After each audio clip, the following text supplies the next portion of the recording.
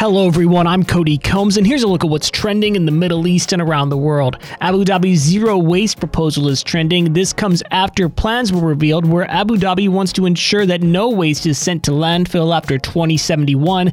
Officials said they plan to use satellite technology to track the location of waste, open sorting centers that use artificial intelligence to separate waste from recyclables, and use unmanned vehicles to clean the Emirates streets. And yet again, Tesla's CEO Elon Musk is trending. And, yet again, it involves the social media giant Twitter. He offered to buy 100% of Twitter for roughly $43 billion.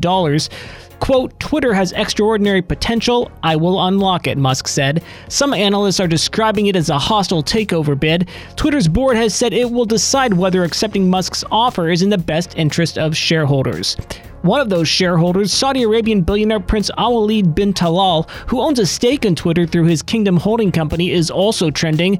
He seems to have rejected Elon Musk's offer. Quote, "I don't believe that the proposed offer by Elon Musk comes close to the intrinsic value of Twitter given its growth prospects," Prince Al-Walid said on the social media platform.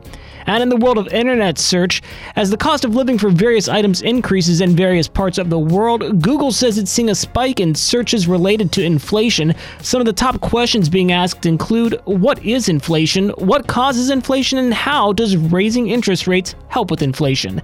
There's also, of course, the question of when will inflation go down? That's it for today's Trending Middle East update. For our full range of podcasts, head on over to the podcast section of thenationalnews.com.